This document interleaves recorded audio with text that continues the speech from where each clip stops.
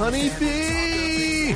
Welcome to the Completely Unnecessary Podcast for Tuesday, November 16th. November 2021. November. Alongside Fire Pro G Ian. It's still October. I'm Hudson Soft, Pat Contry. On the show today, Ian, what are we talking about here? We're talking about the Zelda Game & Watch to my left. An Amico gets reviewed in Germany. Everything you own in a box to the left. I'm not sure what that is. Atari XP announced this morning, and more to happen. Ian, I battled a mouse over the past weekend and yet last night. Sure did. But you can listen to the exclusive podcast on patreon.com/podcast to hear all about that. What did you do this past weekend? I hung out with a couple friends, friends of the podcast. Friends of the program, Friends of the program. Our friends Lisa and Tom came into town. You met up with us. We went to Mitch's for seafood. It was very good. Could be our new spot, our new hangout place, Ian. I had a crab cake there. It was delicious. It was a wonderful crab cake. It was wonderful. It was great. And then my back is still shit, so You're back. Vonnie went and hung out with them in LA yesterday and brought me back pork buns and some other delicious treats, so that's pretty nice. I also started playing Shin Megami Tensei 5. That just came out on Friday. That game was announced. It was first shown at the very first Switch reveal. I was going to say, that sounds familiar, that game. It was just still images that they showed then. And they basically just announced it was coming and then said nothing about it for about 4 years. And then earlier this year, they were like, it's finally coming out. And it's coming out. That's the Fire Pro method. Yeah, it's coming out, by the end of this year. So for those who don't know, Persona is a very popular RPG series. Persona is actually a spin-off of the Shin Megami Tensei series. They're generally darker RPGs.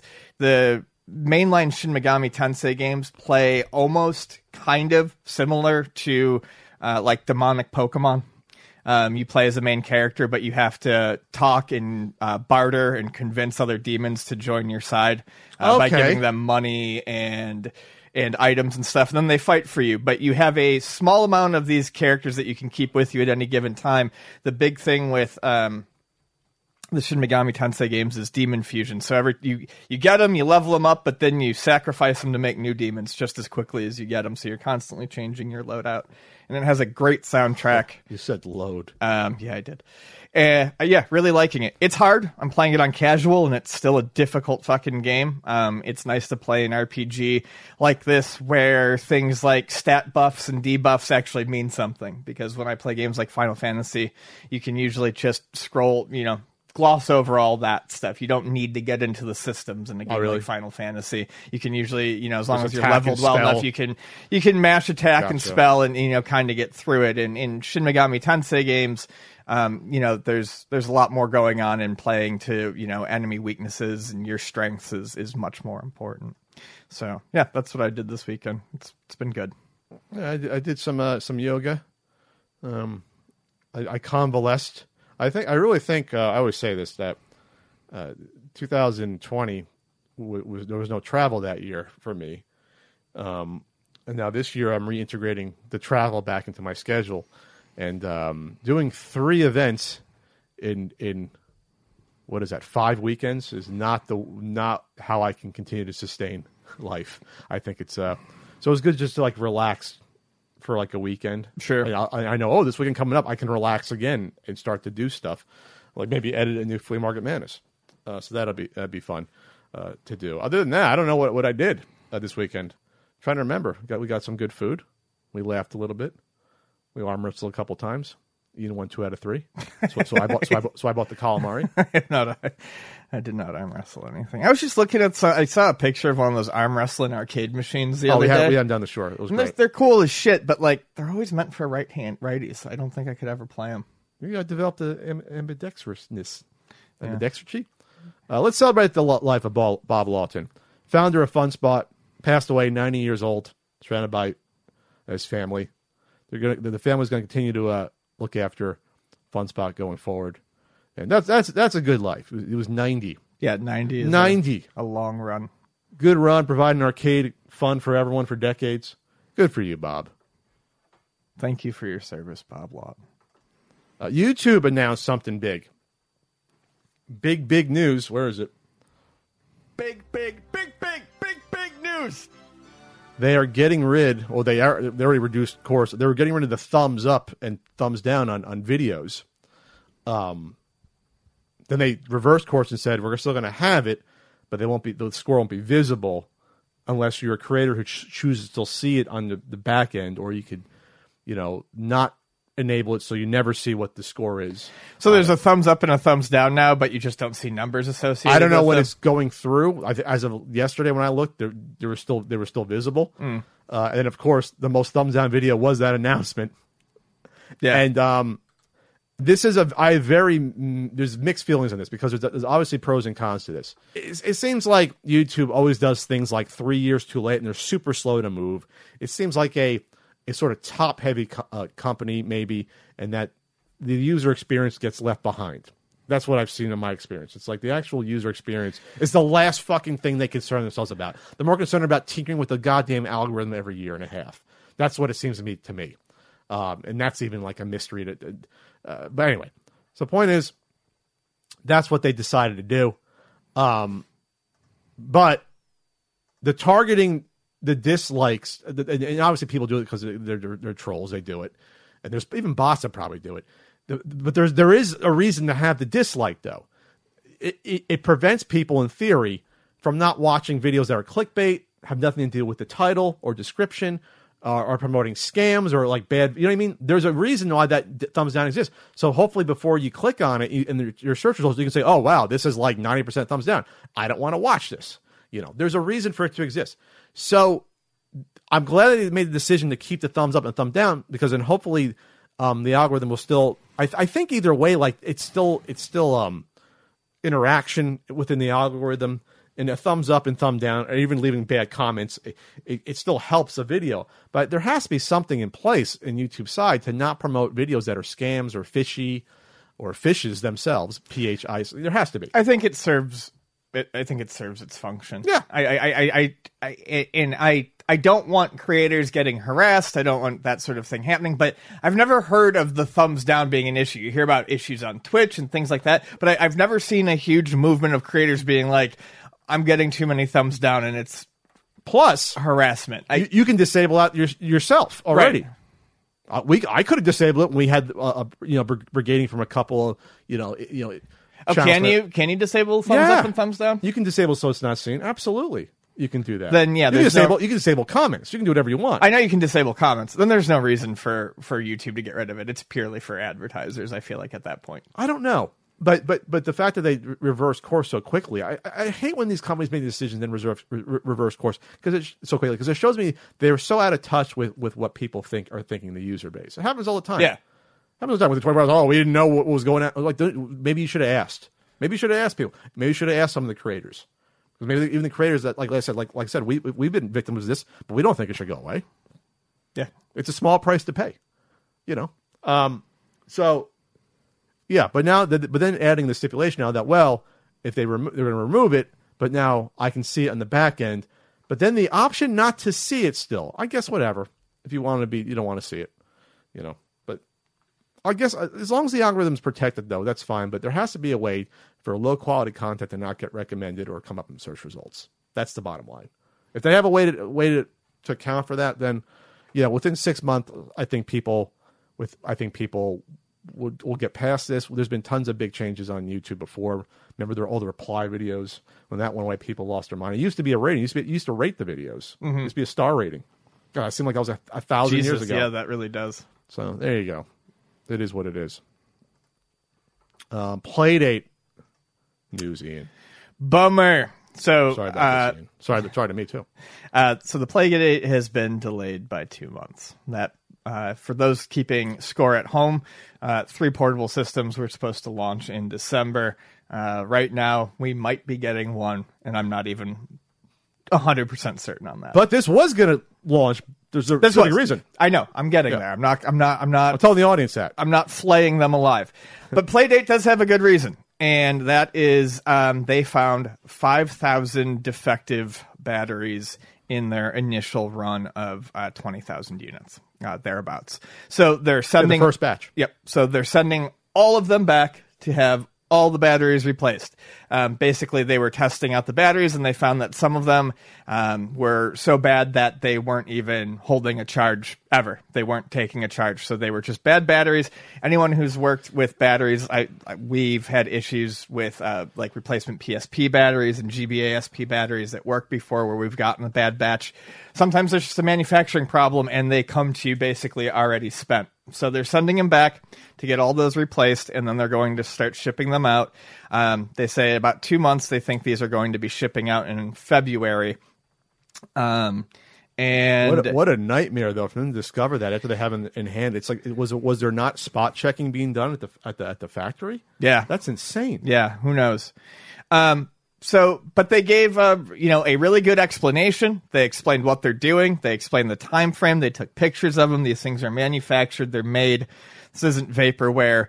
They just discovered an unfortunate problem before they got to shipping. So they're going to take care of it. Other Playdate news that's a bit more interesting is that supply shortage has hit them. They've been told that the current CPU, I think it is, that they use for the current build, they would not be able to get more of them for 730 days. So 2 years. I'll say that's 2 years on the nose, isn't it? 365 times 2, Pat math? Yeah. Yeah, thereabouts. They said, why don't you just say 2 years? Does 730 days make it seem like it's not as bad as 2 years? I guess. I mean, to me, it sounds worse than 2 years. Yes. That seems like a ton of days. Well, I think that's the point. They wanted to really, make it seem bad. So, that's 2 years. That's 2 years. So they did a whole bunch of redesigns, and they have a new board. New board, new CPU. They found a replacement. They found a comparable CPU. They said that no one should notice any differences on the outside in terms of how it acts, and that's what they'll be using going forward. So this is, So you're getting the first 20,000 batch. You're going to have the original design. Yeah. After that, mine, they're going to change it up. Right. But there should be no difference, obviously. That these are little CPUs that are not too powerful. This should have no difference in performance, how it looks, holds weight, etc. It won't change the price. Functionally be the same thing. It'll be, they're going to keep it the same price.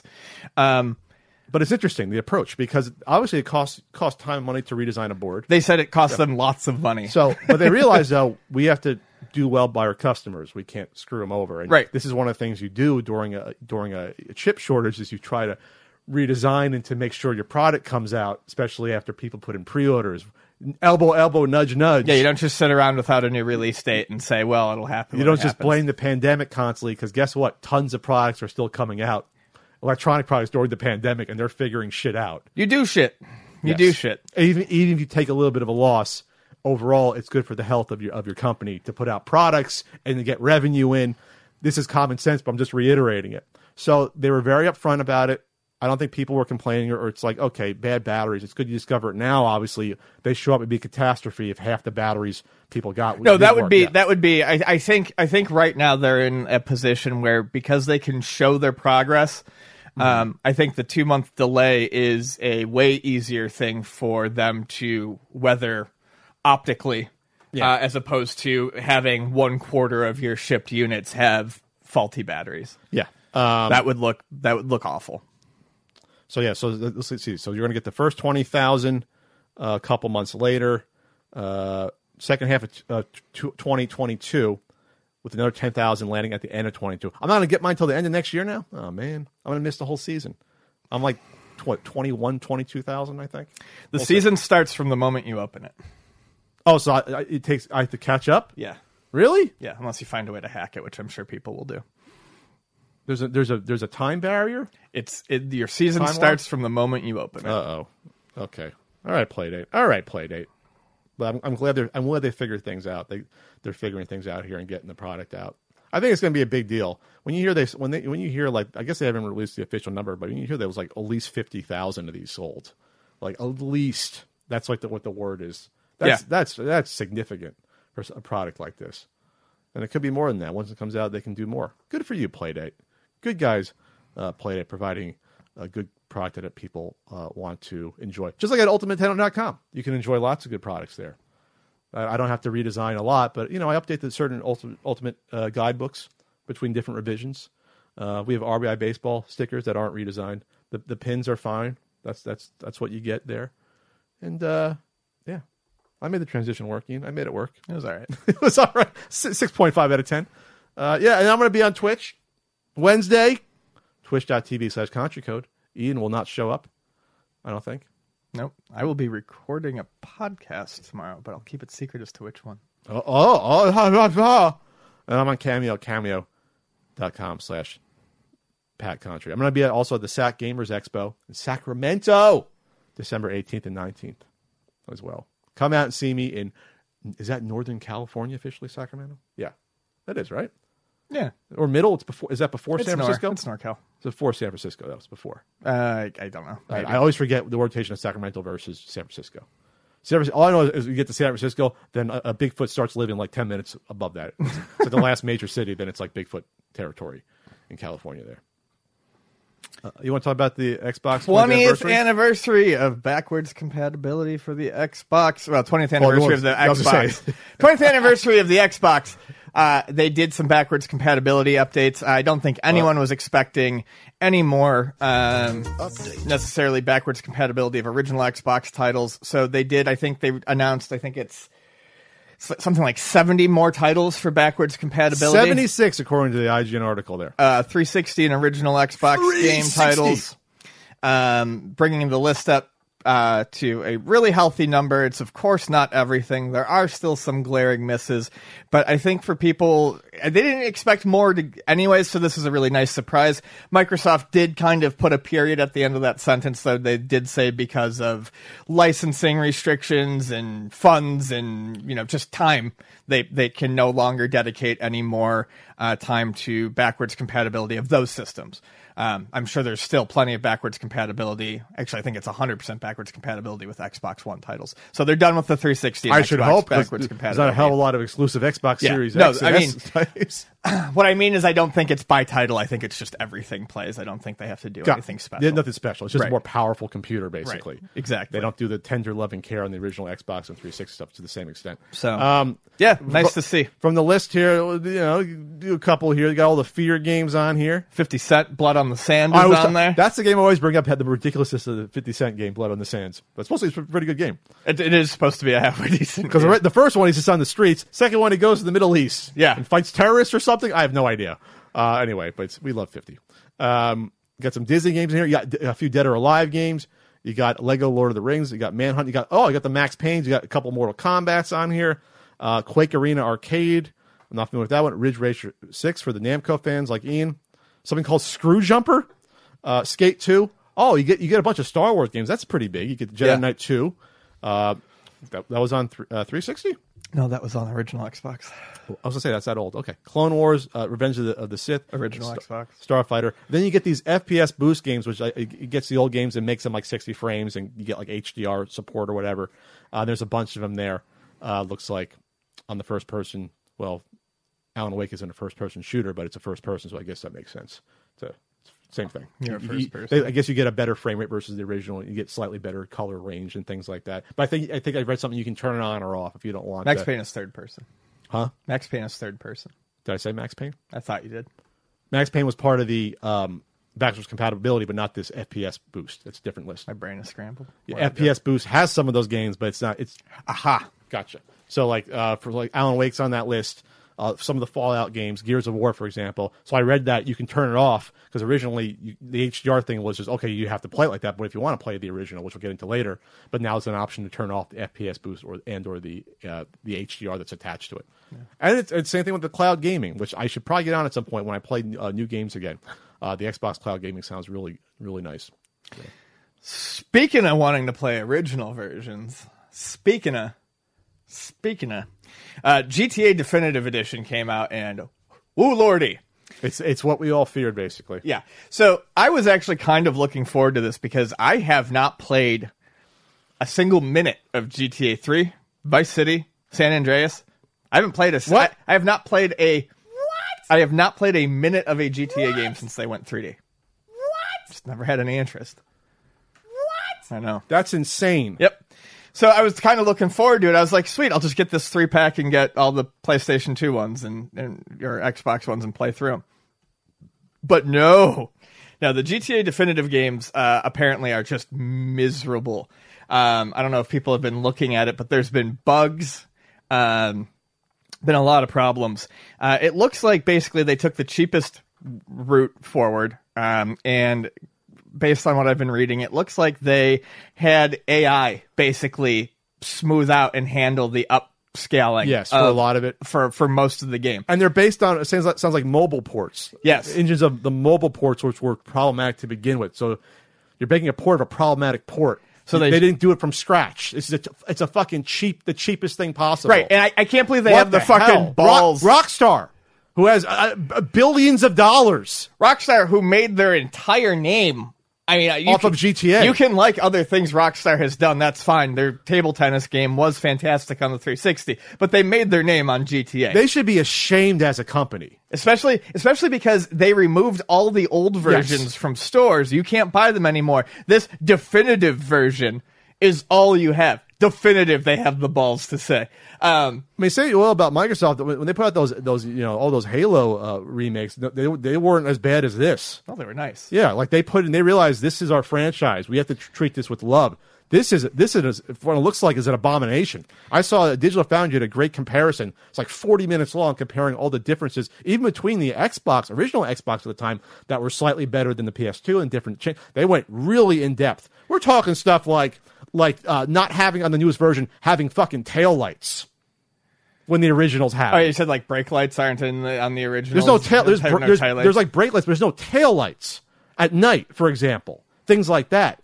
The rain effect, it looks miserable. The rain effect on this new version are the brightest white streaks possible to interpret as an interpretation of rain, and it follows it's locked to the camera. It's not in the environment. It's on the camera. So like it'll turn and move as you do, and you'll see it like not hit objects or go in between objects. It's fucked up. It looks terrible. It looks worse than almost 20-year-old GTA 3. I think GTA 3 is 20 years old. It looks worse than it blinds you when you're playing. There's no art. There's no consistent art style like with the original. See the faces all look really weird. They look weird. There's no uniformity of how things look. Like there was like cool motion effects in the original, and there was that like kind of like greenish bluish filter effect that was like cinematic in a way to sort of cover up some maybe the low res filters. They don't do any of that with this version. It's just we're going to upscale it, but the upscaling so it looks like trash. So here you go. So what I was reading was that a lot of what they think they used was like basically AI smoothing. People talk a lot about an effect. I think it was called like they subdivided basically the surface or something like that. Subdivisions is the best rush. Oh yeah, that's for sure. But so that's why like there's the pictures going around of like the dude on the bike and his arms got like multiple joints. It's because they used that on there and it broke the arm because they tried to smooth it, but it ended up creating additional like. It looks wavy. It looks like a Cheeto. The big one that I saw was there was a donut shop called Tough Nut Donuts in, I think it's San Andreas. Okay. And it shows a donut on top of the building, and then next to it is a nut, like a nut that you screw, a 6-sided hexagonal nut. And of course, the donut's not perfectly round because in the original version, it's PlayStation 2 or an Xbox, so it's a little polygonal. They shoved it through smoothing, so now the donut is round, but the nut itself is round. You can see where it's subdivided on the surfaces and just rounded out the nut. So the visual joke is lost too because they applied no like care to it. I saw in this video from Digital Foundry, so the upscaling even fucked up like letters on like posters on the street because they didn't bother to double check. So this was literally like a plaster filter job.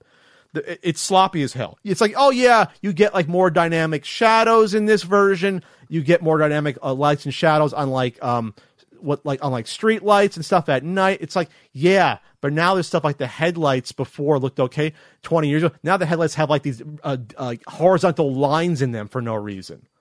It looks horrible.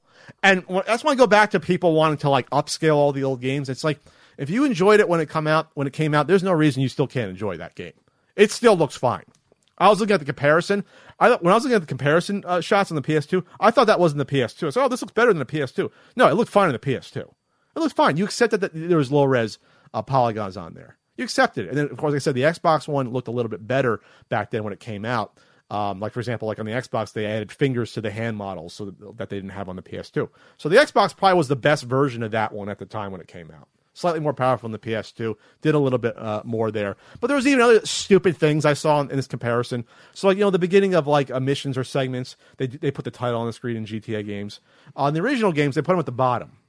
They put them at the bottom for no reason at all. Like, no reason. In this version, they put them in the middle, so it covers up what you're looking at in the cutscene, what have you, and they linger for far too long. And again, there's just no reason to make changes like this. There's no reason to do these dumb changes. And it's almost like Rockstar just said, we'll just farm this out and who the fuck cares how it ends up. That's how I look at this. Oh, yeah. What a disaster. Mm-hmm. Like, if you care about the legacy of your company, you would look into this. But no, at this point, it's obviously all shareholders and, we're making so much money on GTA Online that we don't have to worry about coming out with GTA 6 until, like, I don't know, at this point, it's going to be like 5 years probably. I think they're starting to work on it, but it's going to be like several years. So it's like, it's ridiculous. And I thought play the originals. Someone pointed out I thought it was well, you can't now, and that's the other thing. Well, you can not right with this. Someone pointed out that Rockstar took a shot at CD Projekt Red last year about Cyberpunk. How dare they after this? This is a game that's been finished. I mean, you can take that shot, but you can't. But then you can't the next year release this garbage into the wild for a game that you were just you were just updating the resolution on and you weren't recreating a game from scratch. With this, I can't believe I'm not taking Project Red side here, but holy shit! Oh, yeah, no, neither am I. This should have been a slam dunk or closer to a slam dunk. Yeah. All it proves is that, upscaling and stuff there is no easy way to do it. You have to go in and you have to do it with care. This reminds me of the early days of HD TVs and 2D games getting ported to places like Xbox Live Arcade, and they would just get these garbage smoothing filters thrown over them that looked awful and completely ruined everything. Yeah, it's just and then over time they started taking their time and upscaling properly on these 2D games, and now we have these amazing looking 2D games again. You got to take the same care with the 3D stuff. I cannot. You have to look how bad the rain is in this game. I saw. I mean, how did someone at Rockstar see that and say that's acceptable? Like, you couldn't even take down the contrast to 20% of it. Like it hurts your eyes. Like, there's no way to play that. There's no way you can play that when it starts to rain. It looks horrible. Apparently, modders have already a day ago. Modders have fixed the rain in the definitive edition. But that's how fucked up. It's going to be like Bethesda releasing a game. Modders are going to be the people who have to fix this and make it okay. And I mean, if that's the case, you're never going to want to own this on a console. Or you wait 3 years until it's patched out. All this stuff. Again, I would not. Rockstar's got to do something. Again, I would not be as pissed. But they took away the original version. Why not have it? They have the original version available in this package. Yeah, the fucking, why not? The hubris, the balls. This it goes back to George Lucas, updating things and getting rid of the original. We don't care if you update it, have the original version available. Pride cometh before the fall and all that. All goes back to fucking Star Wars. All right, that could have been almost a full topic. If you're an athlete, you know the greatest motivator of all is the fear of letting your teammates down. After all, a team is only as good as its weakest link. So you owe it to those wearing the same jersey as you to be your best every time you step on the field. That's why there's no vape in team. When you vape, you can expose your lungs to toxic chemicals that can damage your lungs. If you're a step behind, the team's a step behind. Brought to you by The Real Cost and the FDA. What's next? WADA country. WADA announced they are going to start to release population reports. Not for everything right away, of course. Do your slow clap here. So obviously WADA's gotten a lot of heat since the summer and allegations of insider trading, and the founder of Heritage Auctions being involved with WADA, which is, it is a thing. And Carl Job's landmark video. We've been talking about this stuff for 2.5 years at this point. So I guess public pressure has finally caved after the company was sold, so it doesn't even matter that much anymore. And they've already gotten away with murder that they're going to be releasing some population reports here, Ian. Population reports. We actually said on a previous podcast, I think maybe even the last podcast, I was asked, is there anything that WATA can do to redeem themselves? And this is the first thing that I said. I think going forward, any collectible grading company, I think population reports are important. Otherwise, you're selling people on a hope and a dream and not giving them any of that information to make that decision. Well, it's like blind gambling. Intelligently. You don't even know what the odds, Right. theoretical odds are. If you're gambling, you should know the odds. Then that's what you're doing. The casinos tell you the odds. Yeah. You know the odds when you gamble. For most of this stuff. This is they sent out an email. As you may have heard, we were acquired by Collectors Universe in July. It was literally the week after the big auction. It was all set up. They all planned it, and we're excited to share some big improvements to WATA Games. They're moving to Southern California. We're excited to join PSA and PCGS at Collectors Universe headquarters and be able to utilize the company's resources. Blah blah blah. They're going to grow up. Blah blah blah blah blah. So they're doing it all in house. We were equally excited to bring to you the first ever WATA population reports later this month. The initial one will be limited to NES games. Why? And will not include seal ratings at first. Again, why? But more because you have it all already in your database. But more games and more complete population reports will soon follow. We'll give you the opportunity to provide feedback, correct any errors, and tell us what you like. Correct any errors. You are the people that have all the information. What errors could there be for us to correct? It is an exciting and much needed step for WATA and our community, and we'll want your input from the start. So you no longer can hide the fact that it's totally bullshit that they didn't do this. And they did this to pump up the market. Sure. There's no other reason why you don't have population reports. There's no reason to hide what comes through your factory of what you're grading here.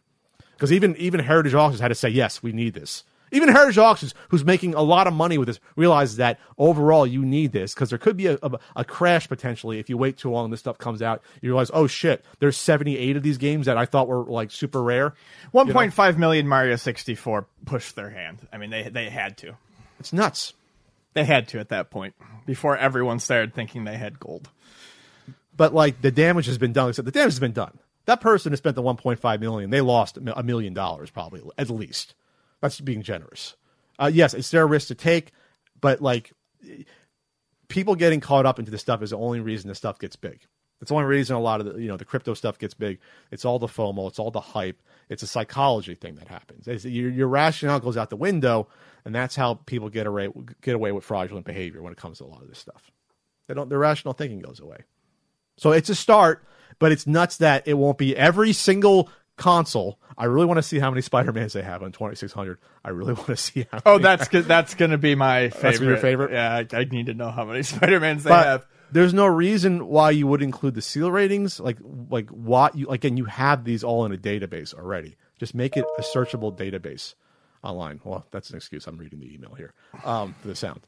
But correcting any errors, what errors would be? That's nuts to me. Like you're not giving me any faith if you're supposed to be the authority that you're going to come out and we need to correct errors and tell us what you want to see next. This is what I want to see next, Ian. Everything, every console, everything that's passed through you, every rating, every seal rating. You have all the information. Release it all. There's no reason you have to drip feed this out except you're trying to protect your own ass. Why else would you drip feed it out? It should be all searchable. It was searchable before with a bug on the website. There was like a back end bug or something weird. People were getting the information before. Make it searchable. Am I wrong? No. I mean, I don't know what they have to do to get it prepared to put out there. But yes, I'm sure they could just do a whole database. Do a searchable database. It's not rocket science here. Ian, I got a nice Game & Watch. I bought the second one, Game & Watch. Game & Watch. I got the Legend of Zelda Game & Watch for the 35th anniversary of The Legend of Zelda. They did one last year for Super Mario Brothers. I was impressed with the quality of the Super Mario Brothers. I think you were too. Sure. Last year. Yeah. It's your traditional Game & Watch, very sturdy. It has the USB-C connector, which Nintendo likes to do the Cs. They don't do the micros, which is nice because C is now the standard. You get all. I was going to say everything is switched to C. Thank God, the micro ones are horrible. You get your cute little timing on there. You can set your time to Legend of Zelda, Zelda 2, but not Link's Awakening, which is also one of the 3 games on here, or 4 technically if you count the Vermin game, which I got 144 on. That's Vermin's fun. It's more fun than the juggling the ball, by the way. So this is again a nice little package. As you can see, Ian, you can select the English or Japanese version pretty cool. of the first two games, and the third game you can get the other European languages. Well, I guess at that point they had different languages. But what's interesting is I double checked. You get the different music. You get the Famicom disc versions. Oh, nice. Of the Zelda 1 and Zelda 2. So that's a nice little touch. They don't have to do that. That is a nice little touch. But of course, then it's in Japanese when you go around, so it's hard to play. Yeah. Unless you know the game. So what I like about the Game & Watch series that they're doing on here, and maybe they'll continue, is that you can do a lot of these, especially now that they put the select and start buttons above the B and A. You basically have 4 buttons at your disposal. I don't think they're ever going to add any triggers to the top to do Super Nintendo games. No. But I think for the 8-bit, which is Game Boy and NES, I think you can do a lot with this. And having the select and start right above is really nice, especially if you're playing Zelda. I imagine you're shooting arrows, the select's right there. Same thing with like Metroid, it'd be easy to do that, or with even Mike Tyson's Punch-Out. But no, this is a cute little thing. I will say this, though. It's a little bit... I didn't play Zelda for more than like 20 minutes. I played Link's Awakening for like a half hour. Really fun game. Don't yell at me. I never played it really before. I got to get into it. But I love the style of Link's Awakening. It's a really cute combination of the original Legend of Zelda and Link to the Past in terms of the style and aesthetic. I love it so far. And it seems like there's a cute little sense of humor. It's my favorite. What's your favorite of the series? All right, I love Link's Awakening. Don't spoil it. I'm in the forest right now looking for the key. It's amazing. Whatever. And I'm getting lost. I'm in the Lost Forest getting lost. So, yeah, it's enjoyable. It was $50. Now, the question, of course, is, will we see more of these? Everyone's asking that. Will they come out in these? It's been one a year. It's going to be a great stocking stuffer, Christmas seller. $50, I think is a nice price. Probably could be a little cheaper, but whatever. It's high quality. I do like the fact that they updated the box. Let me go get it. The box, it has a built-in stand on the back, so you can display it here, and it has a colored Triforce here. And also secures the USB-C in there. So it's overall a nicer design package than the Super Mario Brothers. They did a nice job with this. They didn't have to do something like this, but it's a nice little display on here. Nice. So that's cool. You want to take a look at it real quick while I talk more about it? So, yeah, I don't have much more to say about it. If you want to play it, Zelda 1 and Zelda 2 is probably a good way to do it. I will say this. I don't know if it'll be more straining on the eyes over time, because unlike Super Mario Brothers, where... you're looking at usually movement in one direction. On this, you're looking at directions in all 4. I think that might toy with your eyes a little bit. I'm trying to look out for people's eye health. It's so small, and you're playing. You can change from the TV widescreen or 4:3 to like this to the pixel perfect square. Oh. You can do either one. Nice. So, but I think it might be harder to play these games for a long period of time. You should definitely take a break, because you gotta look at 8 Octoroks on the screen with little Link shooting around. That's a lot different than looking at just one Mario jumping around. Yeah. It's a lot more to focus your eyes on. I can understand that. So that's the only thing I'll say. So that's why Pat has awful vision, or used to, because of the NES. So take your breaks. They warn you, 10 minutes every hour. Take your break on that.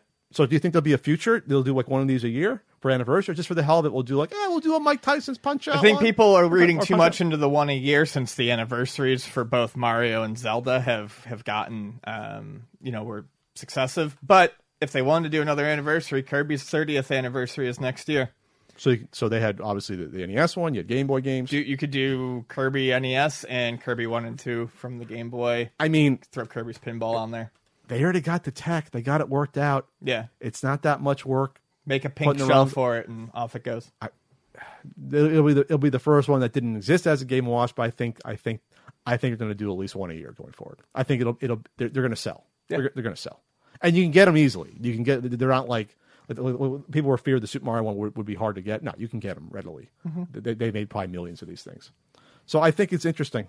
The other thing I want to touch upon is that the reason I think these are cute and why I think they really touch people is that, unlike getting an NES Classic or playing Switch Online, playing an original Legend of Zelda, you're playing the old games in an old way. Like, this is officially a way you would have played it in the late 80s. The game matches the technology of the time period. Yeah, it's now USB, whatever. But besides that, though, it's a total transportation back in time. Like, totally. Versus playing, you can play Legend of Zelda 1,000 ways. That's what makes these a little bit more interesting to me, if that makes sense. Plus, everyone loves the handhelds. Ian loves the handhelds. Yeah, I think just making it a physical object is what makes it more interesting. Yeah. It's neat to hold. And they're all well done. Like I said, these are all well done. Yeah. So people are going to try to hack them or What are further games? They found that there just wasn't much room? worth to hack in the in the Mario one. I don't know if the Zelda one's going to be any different. They put, But only there a just meg was in there? there was No was room. very little space. There wasn't enough room to really do anything. You could maybe get a couple other games on there, but no. I looked into it after it came out, and no one was really doing anything with it. So Good. Keep it pure. Let's keep it pure. So Kirby, Punch-Out's not popular enough. Maybe Metroid. Maybe do a Metroid one. I mean, you would only Or be able to do Kid Icarus? Metroid on the NES because the Metroid on Super Nintendo uses more buttons. They could do Metroid Game Boy. in Metroid 2. Yeah, they can do. They've been putting at least, yeah, you're right. It's 2 to 3 games because Mario was only 2 games. Mario was only 2 games. Mario really should have had 2 and 3 on it. I don't know why. Yeah. That was really strange. Yeah, that was kind of weird to that. I guess they wanted to celebrate the original anniversary of the first game, but yeah, I think that they did. If they did follow-ups, I think they would all sell like 1 or 2, maybe 2 a year. I think they would do gangbusters. Donkey Kong. Can you do one and put in the fucking cement factory? Can you do that? There's a ROM that they fixed and put in the cement factory. Can we do that? And that would be kind of cool if they did that. If they did 1, 2, and 3, or they always forget about poor old Stanley. He doesn't. Stanley. They'll basically give you Donkey Kong classics. They won't give you a separate ROM. No. They'll give you the classics with the menu select there. If they did that though, I guess there's the Game Boy ones. I guess you can throw a couple of those on there. Yeah. Yeah, why not? Viore is a new perspective on performance apparel. It's perfect if you're sick and tired of traditional workout gear. We're not talking about sweatpants or tracksuits.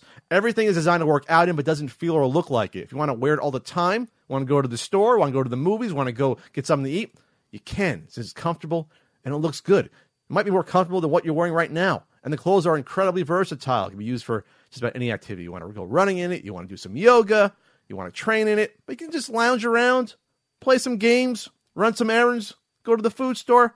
Whatever you want to do, you won't look or feel out of place. Whether you're camping, hanging out, just enjoying a day at home, Viore's clothes are perfect for what you're doing. For instance, take a look at the Sunday Performance Jogger. These are the softest joggers that you're ever going to own, and they look just as good on the treadmill as they do on the couch watching basketball. You got the Ponto short. You can get cozy in them. The perfect lounge or work from home shorts made with their signature Dream knit fabric, lightweight and smooth like butter. The shorts have a soft, stretchy material and the classic elastic waistband.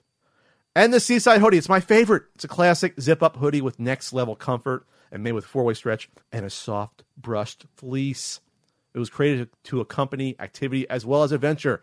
Viore is an investment in your happiness. For our listeners, they are offering 20% off your first purchase. Get yourself some of the most comfortable and versatile clothing on the planet at VioreClothing.com/CU podcast. That's VUORI clothing.com/CU podcast. Not only will you receive 20% off your first purchase, but you'll enjoy free shipping on any U.S. orders over $75 and free returns. Go to VioreClothing.com/CU podcast and discover the versatility of Viore clothing.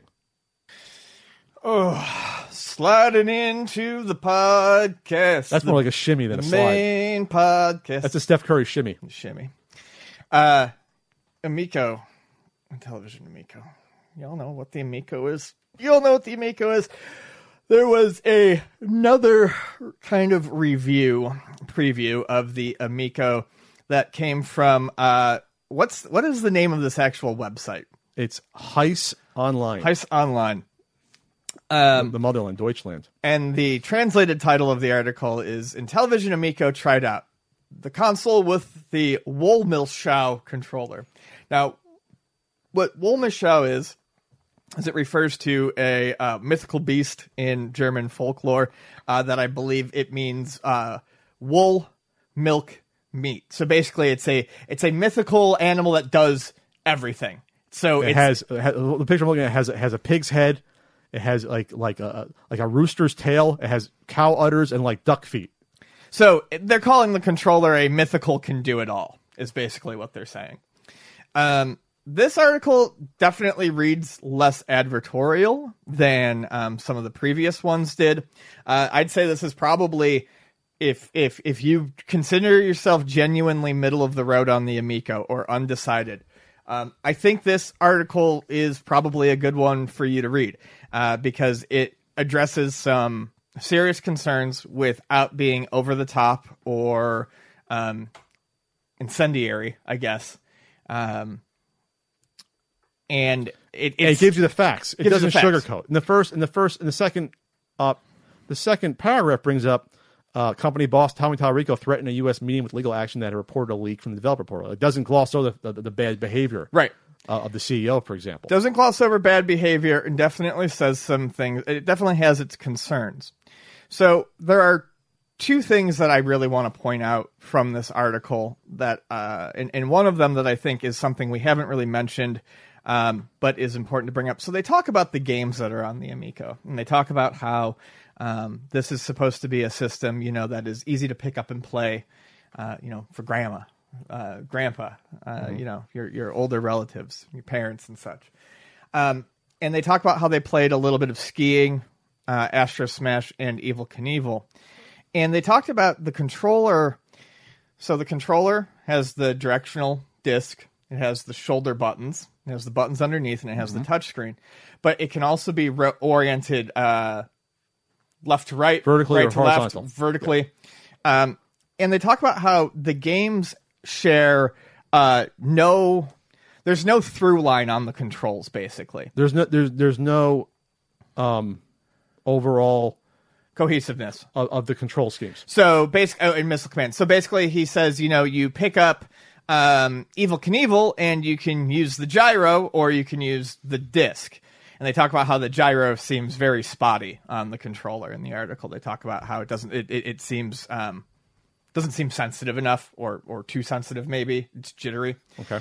But then they talk about how Missile Command, you aim with the touchpad, and then you fire by using the disc, by pressing left or right on the disc. For the three different fire missile silos, sure. Right. And then they talk about how skiing, you just use the control stick. But not the gyro. Which could have been interesting would have made sense. Because skiing, you lean. So if you're trying to make a console that is, usable by everyone, you want there to be some sort of through line so that when they learn the controls of one game, they can apply it to the next game that they play. Especially if these are quick gaming experiences. Especially, if they're quick gaming experiences, they're going to be changing up, what they're playing often.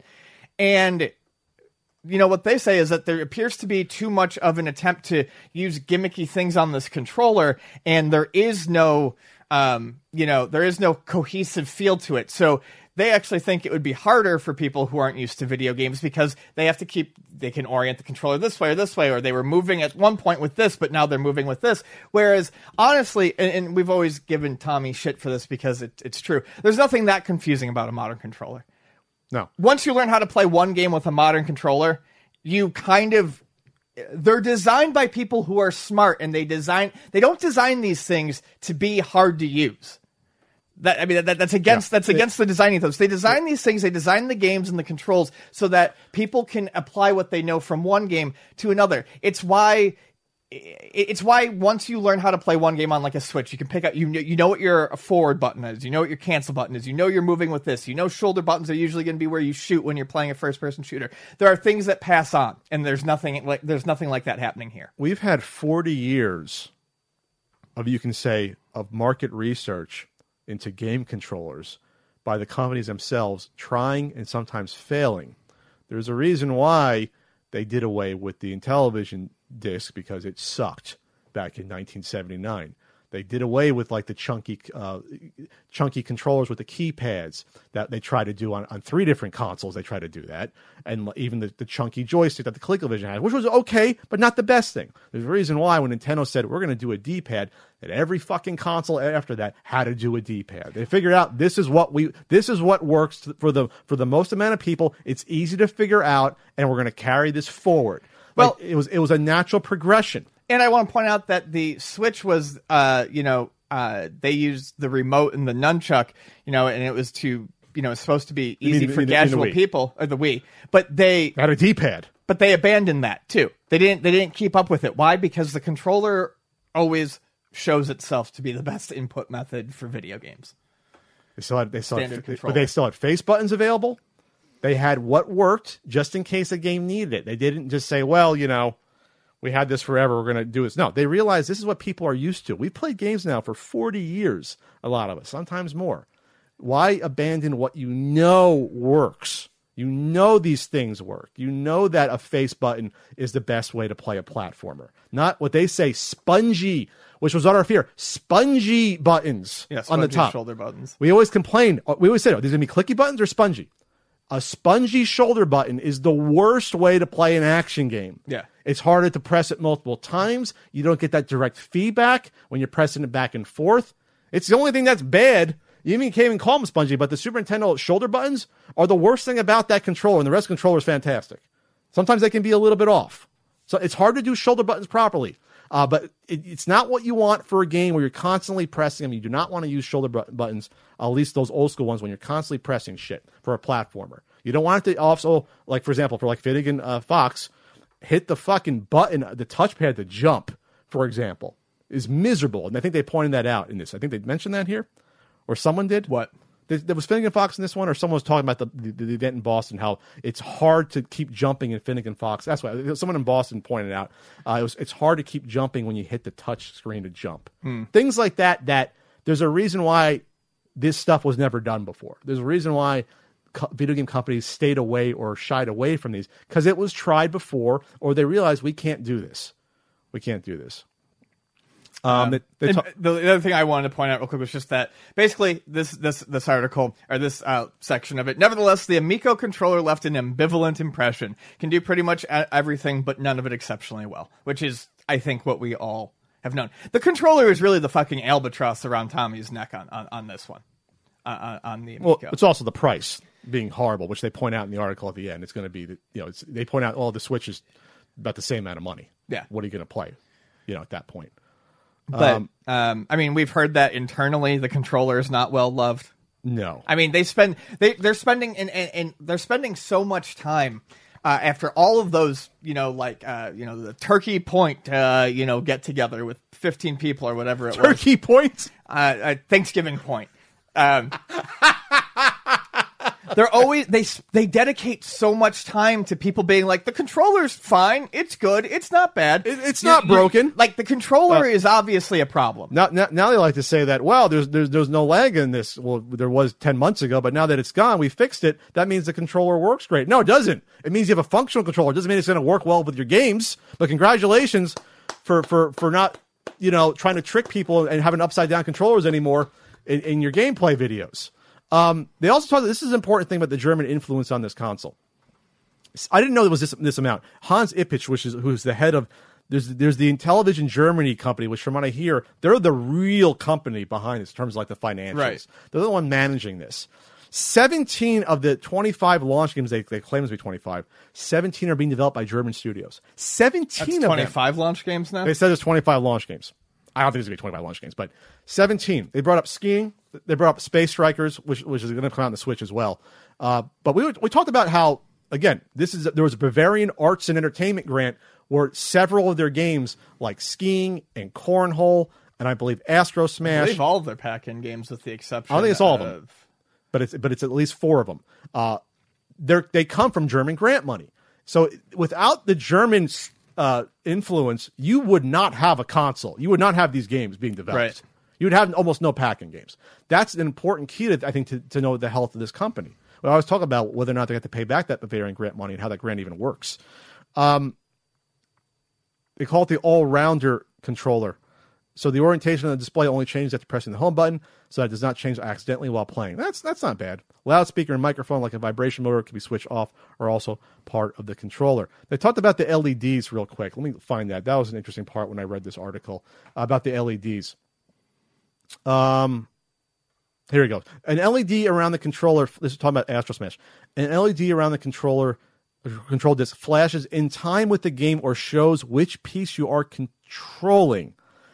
In Astro Smash, for example, a blue light signals that the fate of the blue spaceship is currently being steered. That's just bad translation. It just means that it glows blue to represent you're the blue ship. but you don't know you're the blue ship. You have to look at the controller to realize you're the blue ship. I'm sure you would know. It's just a gimmicky thing just to use the LED. Yes, I was trying to. I'm like, okay. No, I think it's just weird translation. It's not saying it does anything special. The visual aid is really handy, especially since it can get chaotic on the television. I don't understand that. Like, looking at your controller is not going to let you know on screen which one is it. It has to be blue on screen. Otherwise, how do you know what you're controlling? That seems like a really weird stretch to think that the LED is going to help you for something like that. I think that's exactly what it is. I think it's just them stretching, trying to find something. That's handy. Carefree console for parents. Okay. Titles have a maximum age rating of 6 years old. I guess that means for the minimum. The max minimum is 6 years old. No YouTube apps or even a web browser. This will ensure that parents can put Amico in their children's room without any worries. All games are specifically developed for the Amico or adapted and strictly curated, which is funny because when you say put the Amico in their children's room, kids nowadays, a lot of them don't even have a TV, or even if they have a children's room, they have their pad, their iPad. Right. That's their entertainment medium, or their phone. That's their world. It just shows you how out of touch even an article trying to be positive about it can be like, well, children's room, big TVs and hooked up consoles. Now, like I said, a lot of this is, and I see this with, I think, some well-meaning people too who have gotten behind the Amico and don't really push it, sure, but have been like, oh, I'm kind of interested in it, and they say stuff like this without realizing that it sounds nice, but it functionally means nothing in the modern era. This isn't 2004. It's not 1994. We're beyond the need for this, unless you just want to spend money. Everything that you could possibly want out of the Amico is available on the Switch. But here's like a strike against it from the article writer. The project does not always succeed. In the game menus in particular, it was often completely unclear whether it was necessary to press one of the buttons or operate the touchscreen. There are no standardized rules for navigation. So that's a great point. It goes back to the control scheme setup. This is the problem when you have a hodgepodge system where you get grant money, you try to hire people, you do ports of games that pre-exist on Switch or mobile devices. These aren't built from the ground up, some of these games. Or you're just making sure you're trying to go for quantity over quality. And at the same time, you have no one on staff that maybe help or give them rules. You have your 10 commandments for games. How about every game, this is how you should navigate menus? That's what I was going to say. So, this proves that they say things like, oh, it's a family console and we want it to be for the people who don't know how to game. They can say that, and that sounds nice in theory, but if you don't actually implement design into your console that makes it easy for people, doesn't matter if all of your games are fucking depthless fucking shoebox Shark. Shark. If they can't figure out how to get into the game, that's a great point. That's one thing we never brought up. I brought the fact how I think we did. There was no cohesive look to design. The actual look of the games. it looks as thrown together as it is. This is damning from this article. In the case of several titles, it took a few minutes, despite the instructions, for all players to successfully dial into a title. That is bad. That's bad. Yeah, that's real bad. If you got to pass around, if you have 4 controllers, pass around these controllers, have mom, dad, grandma, grandpa, little Johnny and Sue figure out how to do this. We're talking all experience levels, all different experiences, playing games in the past or not. Now you have to give them this what they say is not even a very ergonomic controller, awkward controller to hold. It's awkward to hold. That's not going to be your quick and easy, let's go. That's not going to be Wii bowling. Here, grandma, swing it. Hold the button, swing it. That's your Wii bowling, right? That's it. Right. Yeah, I don't have a whole lot more to say other than you'll notice that this is not one of the articles that Tommy has been touting around the internet like he does with all the other ones. Yeah, the Republic investors, I don't think they're getting this one. Let's have an update to Republic. I'm sure they want to know about all the physical products that have sold. Oh, no, there has been an update since September 30th. On Republic. These people gave you millions of dollars.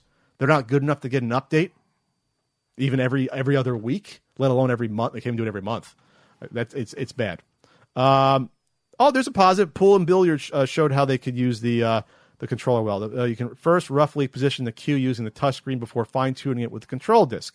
If you want, you can set the exact point of impact on the ball on the touchscreen. That was from Danish developer studio. There. Pool Legends has already gained experience with the development of touchscreens for smartphones. Okay, so they already had experience with games on touchscreen, so that's how they can do it there. Ippish has recognized this as a problem and promises improvement. 3 of the games pre-installed at the launch that Highs Online has not been able to try out should use the gyroscope and touchscreen more intensely. As an example, Intellivision names, let's say, Farkle, in which dice are thrown from the touchscreen onto the monitor, and Cornhole, on the other hand, you should throw bags as precisely as possible using motion controls. Yes, if they get the motion controls working, since they had to rework them. In future developments, Intellivision wants to place more value on the fact that the special abilities of the controllers are used.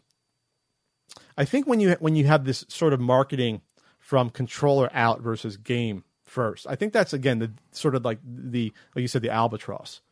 You should be selling a console again on the games. What games are you everything offering? they've tried to sell this console on has not been on the games, which is what's crazy. They tried to sell it on the console, on the controller. They tried to sell it on the look. They tried to sell it on nostalgia appeal when they're not trying to sell it as a all-in-one family savior.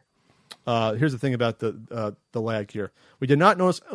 We didn't notice any noticeable delay between input and response. The input felt just as low as in latency as other game consoles. Great, they figured it out. Some games were a bit sluggish, but that was always due to the software implementation. What does it mean? The games were a bit sluggish, but that was due to the software implementation. It means that the games aren't finely tuned. So that means like they're not being responsive still, or they're not being frames per second. That seems like that was something Hans told them to say, that it was due to software, not hardware. That's a weird thing. How would they know that if they're just reviewing the game with a software implementation? Again, I think it's a translation thing. I don't think there's enough in that article that I don't think Hans told them to say something. I think we're just not understanding it properly. Okay, but it does say sluggish though. That's a very key word. They were a bit sluggish in the games. Okay, here you talk about the ambivalent impression of the controller. This is a great point here. Maybe it would have been smarter if Intellivision had committed itself to a single gimmick, like they said for the Playdate, in which some games are specially designed for the special crank control. Instead, Amiga wants to be able to do everything and pays for this flexibility with the problem areas mentioned. There you go. So again, the controller is the death knell to this console, and the price. That's the 1-2 combination here. I mean, and the fact that a lot of these games are, they're mobile quality, and some of them are ports of pre-existing. I mean, there's a lot of bad problems here. But that controller, my lord, I don't think people would be nearly as critical of this whole thing if you had more standard. Hell, if the controllers were almost like a direct knockoff of the freaking Wii controllers, I don't think people would complain as much compared to this. Because at least that functioned. And people, you can play different types of games, either using for motion or as a platformer, holding the controller. You can still play a Super Mario game on that. At least you had that going on with this. But, there it goes. Spongy buttons. What I feared. Spongy buttons is the worst when it comes to playing action games. The overloaded Wool Michal controller in particular still looks half-baked and lacks a clear vision. Many of the games shown are also entertaining for a short time at best, or would work at least as well on other systems. Wow, that sounds like something some dumb hater podcasters probably said. The games could work on other systems. Mm-hmm. You could have published these on PS4. We were called idiots, though. What's that? We were called idiots, though, because you need this controller. You need it. You need it for all these games. You can't do Missile Command in any console. Mm-mm. You can't do Shark on any console that exists. You can't do it. You can't do Evel Knievel. You know you can do it on a smartphone. And the game's been out for 5-6 years.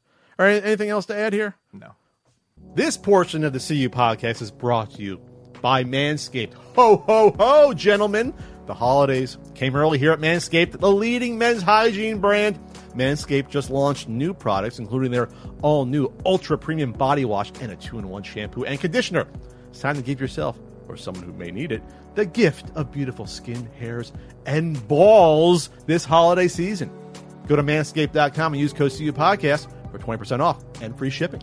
Jingle balls to the walls, fellas. Listen up. Untrimmed pubes are a thing of the past, and it's possible you have Santa's beard in your pants, which is why you need Manscaped's Performance Package 4.0. Inside the Performance Package 4.0, you'll find the Signature Lawnmower 4.0. This electric trimmer has proprietary advanced skin-safe technology to reduce cuts on your nuts. On your chestnuts. On your chestnuts. The Manscaped Performance Package 4.0 also includes the Crop Preserver and Crop Reviver, an anti-chafing ball deodorant, moisturizer, and toner. It's time to keep your North Pole feeling fresh.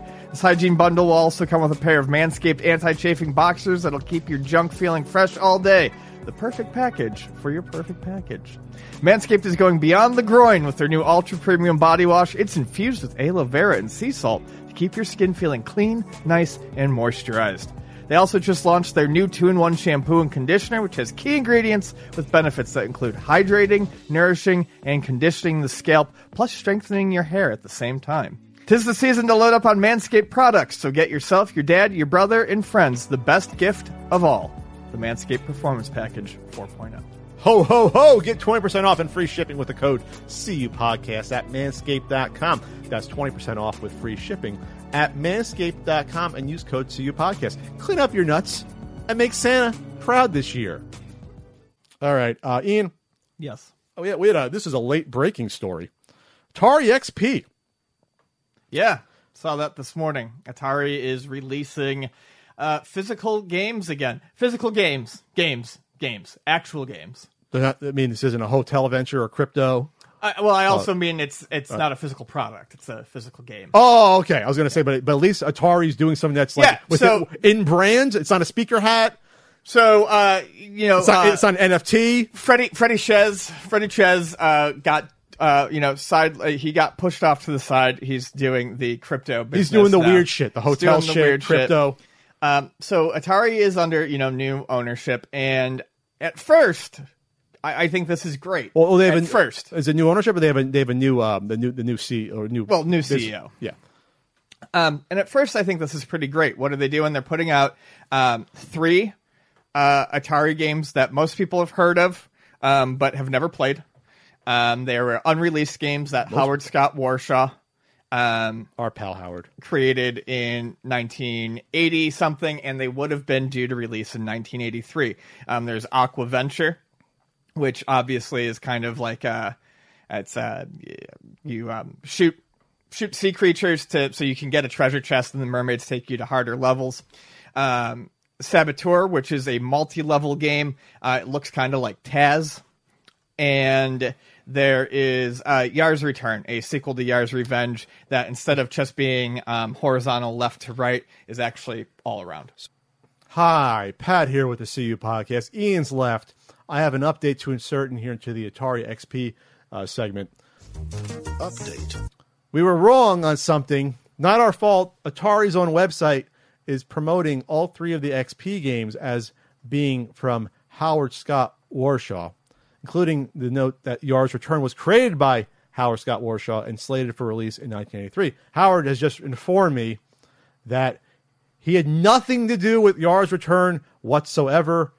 He said, and I quote, "I don't know why they're claiming this. It's totally false." He has a sequel of his own on the way that has nothing to do with Atari.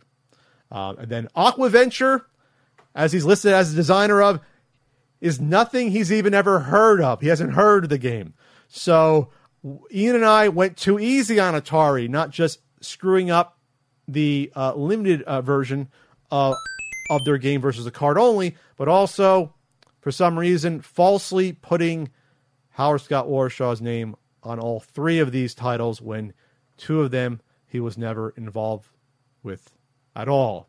So I'm either going to end the segment with this, or I'm going to cut back to us and me being overreactive, as Ian thinks, probably. I don't know.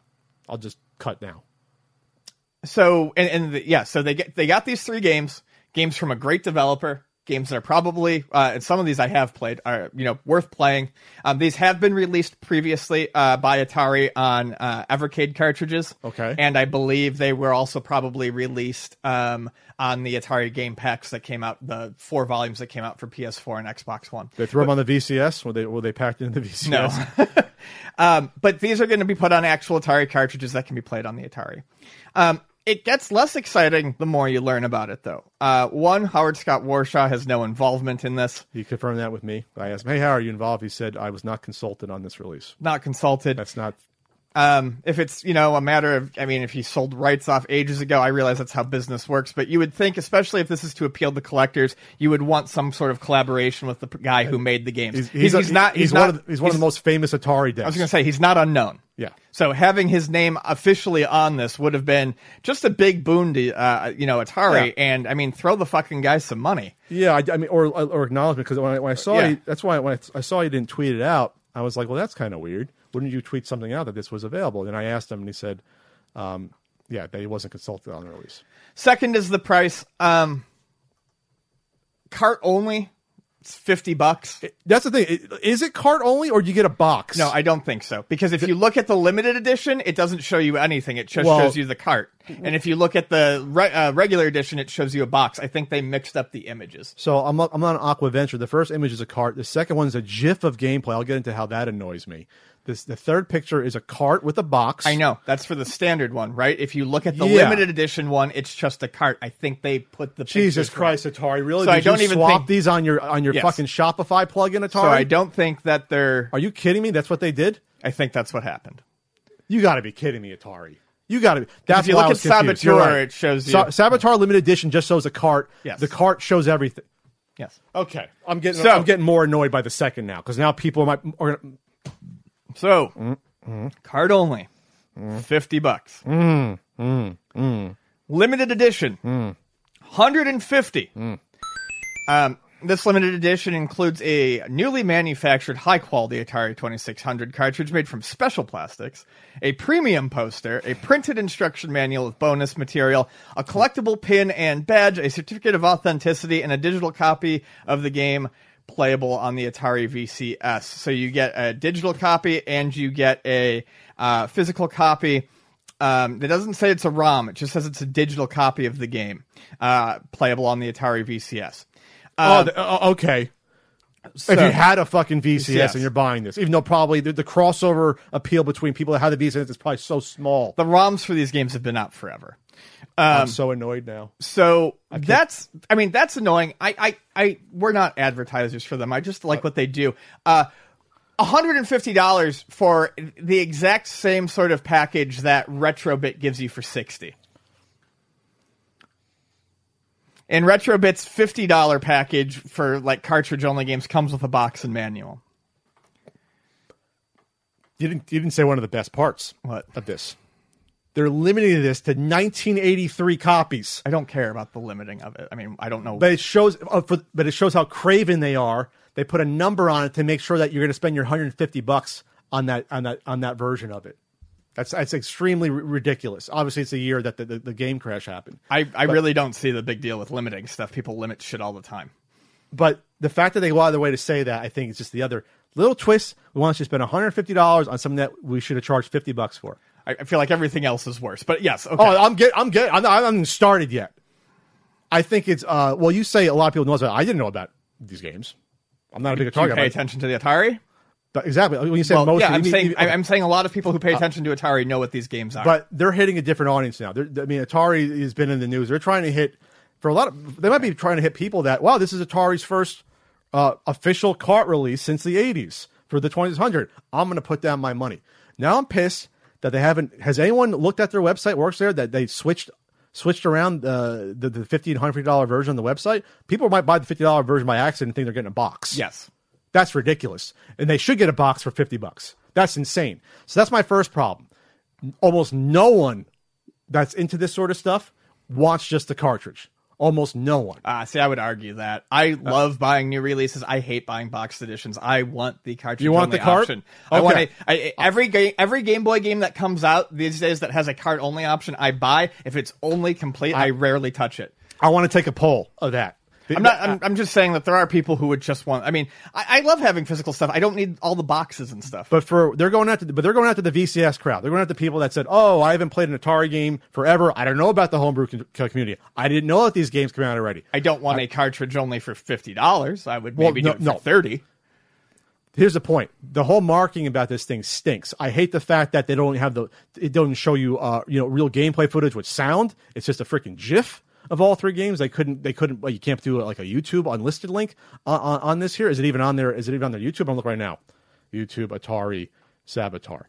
Everything about this bothers me the more I think about it. The fact that Howard's not involved bothers me. Not saying, obviously if he worked for Atari, they probably own the rights to the game, but come on. You're putting his name on all 3 games, even though one of the games it sounds like he didn't work on here. I'm more bothered about this. The error thing is just amateur about having the wrong listings back and forth. That doesn't make any sense. But when you go into further, $150 is insane.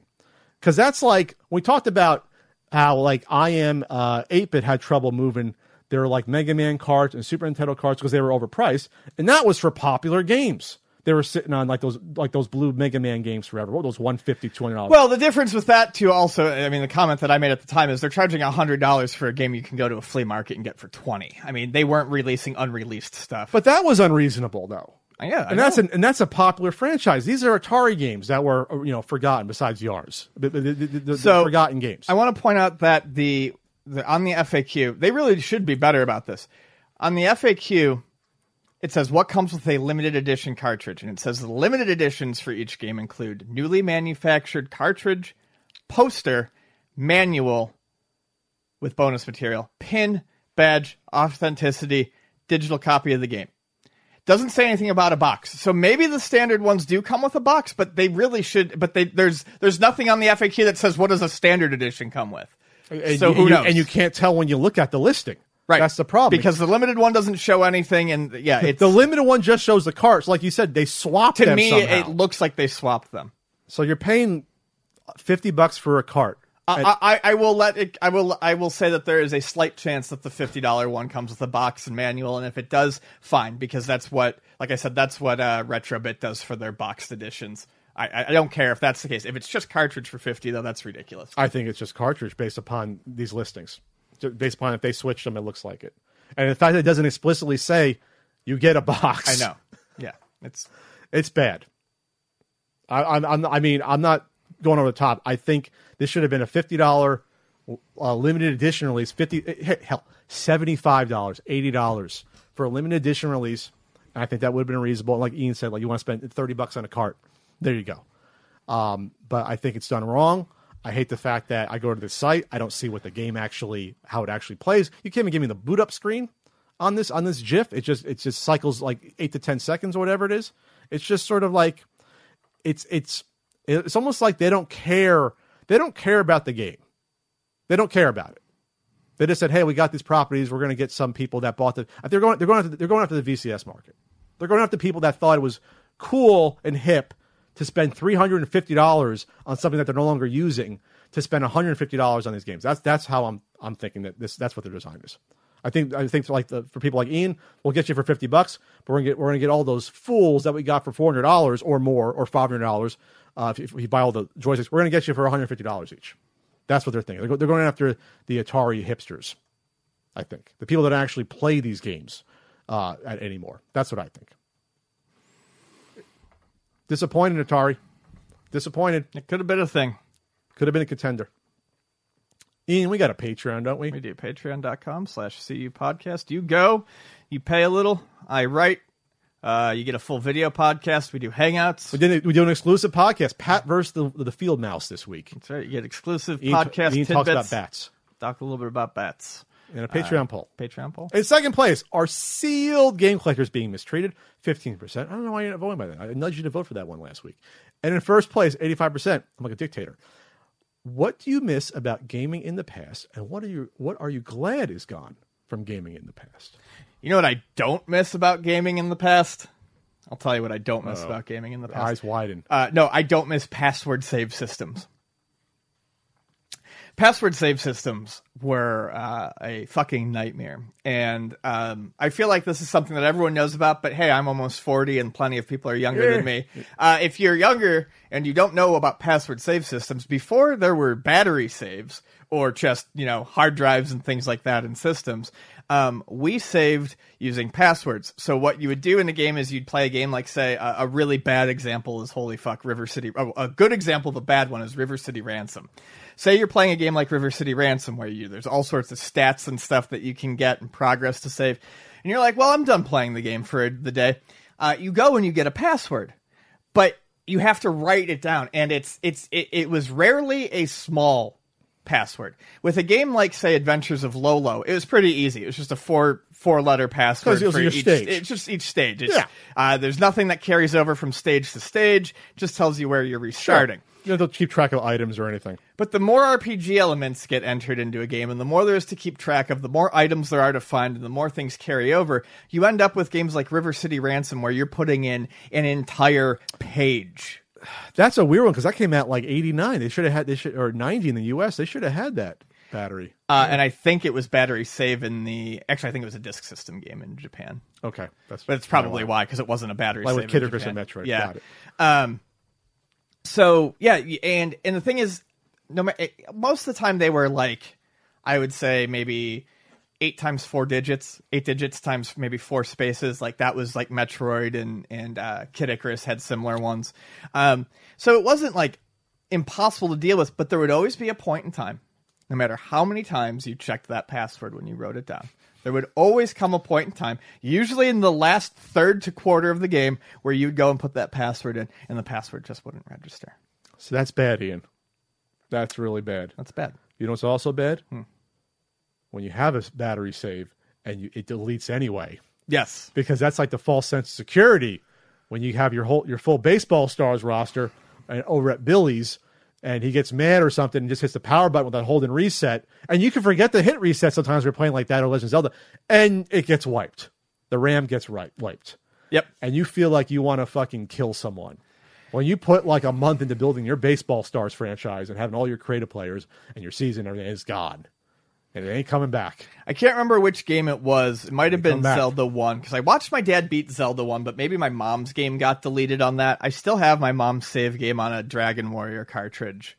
Maybe a Zelda 2 game got wiped. But yeah, that was always awful. Like the fact that we have solid, like reliable spaces for our save games now on actual hard drives. Real hard drives, flash drives, yes. And that's honestly a thing that's only been around since like 20 years. Excuse me.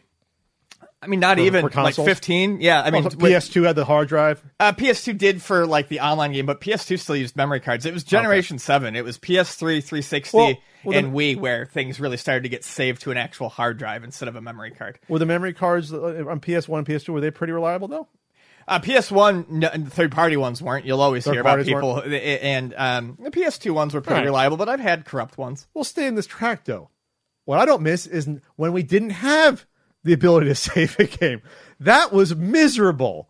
And I don't think, whenever we brought this up before, I don't think we ever brought that up, how miserable it was to be forced to play a game to completion. Yeah. Like that's I mean, as a kid, it was fun, but as an adult, I realized that's not a fun way to play games. it's miserable. Even as a kid, it wasn't fun. Because you're locked into an afternoon instead of playing wiffle ball. I got to try to beat Ninja Gaiden. I can't stop. But you've got to, and first you've got to, dedicate another half an hour to get back to that last level, and then you got to try that. Yeah, it's annoying. Obviously with certain games like shooters or whatever, repetition is part of the game. It's how you learn the game. It's how you get better at it. But with like platformers and stuff like that, especially some of the longer ones, man, I don't need to go through all those levels Plus, again. sometimes you're in the zone. Sometimes you're playing the best you ever played right then. Yeah. You're not going to, like, sometimes I remember I played Ninja Gaiden as a kid. Sometimes, yeah, I would fly through it, get to the last stage and have problems. But other times I'd be like, oh my God, this isn't my day. So like then you got to, there's a different, I think, mentality that was introduced for games whenever you want to say that when just about every game started to have, we'll just say saves, you want, or most of them want to say like late 90s or whatever, when you had we're talking about console obviously versus PC, where you don't feel like you're trapped anymore playing a game. It's like you're trapped with that one game. Yeah. Like you're forced to, your experience is that one game and that's it. You're playing that game for the day. That's your game. Yeah. That's it. That's your one game for today. Before you do homework, you can't do other games. One game. And that's something that's now totally gone. We have now freedom to be like, all right, save points every console or whatever. You can suspend state on your Switch. You can just put in sleep mode, come back to it. I mean, that's a huge win for us. I ain't nostalgic about that. I'm nostalgic about a lot of stuff. I don't miss that stuff. And then real quick, just two things that I do miss. One, they're kind of hand in hand. I miss being able to just jump into a game. I miss pressing start and playing. I like story in my games, don't get me wrong, but I think pacing of modern games, especially modern games, I think is very slow. I think games take a long time to get going. I think there's even, certain platformers. I think there's something to be said about being able to press start and just jump into a game. Have an intro level that sort of I hate the modern 2-hour long tutorial. I don't want that. That's basically what the new ActRaiser was. I'm playing this game. I'm like, wow, this is taking a long time to teach me the game. And you're repeating stuff over and over again. It's ridiculous. Yeah, and I hate that. I hate the modern tutorial. I'm glad it's there if people want it, because some people, that's how they learn. They want to be shown, and I get that. But that's not me, which leads me to my next thing. And I've said this before when this question has come up similarly. I miss, more than anything, instruction manuals. I miss having an instruction manual. Where's my Playdate reference? From the, you mean Evercade? Yeah. From the day I started playing video games until the day they stopped putting manuals in the boxes, I would buy a game and go through the manual. With RPGs, I would buy the game and keep the manual near me so I could reference things like systems and things like that as I'm playing. I hate having to do it all through in-game menus. I don't like in-game help menus. It's not as easy to find something as it is to just pick up a book and flip through it. And I hate reading huge, long chunks of text on a screen. I want to read it on paper. I know they cost money to print, but it's not that much. But it was far easier to just have a manual. That's the one thing that I think people always gloss over when they talk about reading something digitally is you can't just flip. The inability to flip and find something. That's why books have survived. Yes. The flipping and carrying around, you can't do that easily with the tablet, and you can't go back to bookmark stuff. You can't. And I have an e-reader, and I like reading normal books on it, but like reference, but for something like reference, it's impossible. I tried reading like some Dungeons and Dragons shit on there, and I deleted it off my fucking reader and just picked my book back up because it's impossible. It's a great point about manuals. And it's also another thing that manuals provides. It provides an entertainment companion outside of the game. Yeah.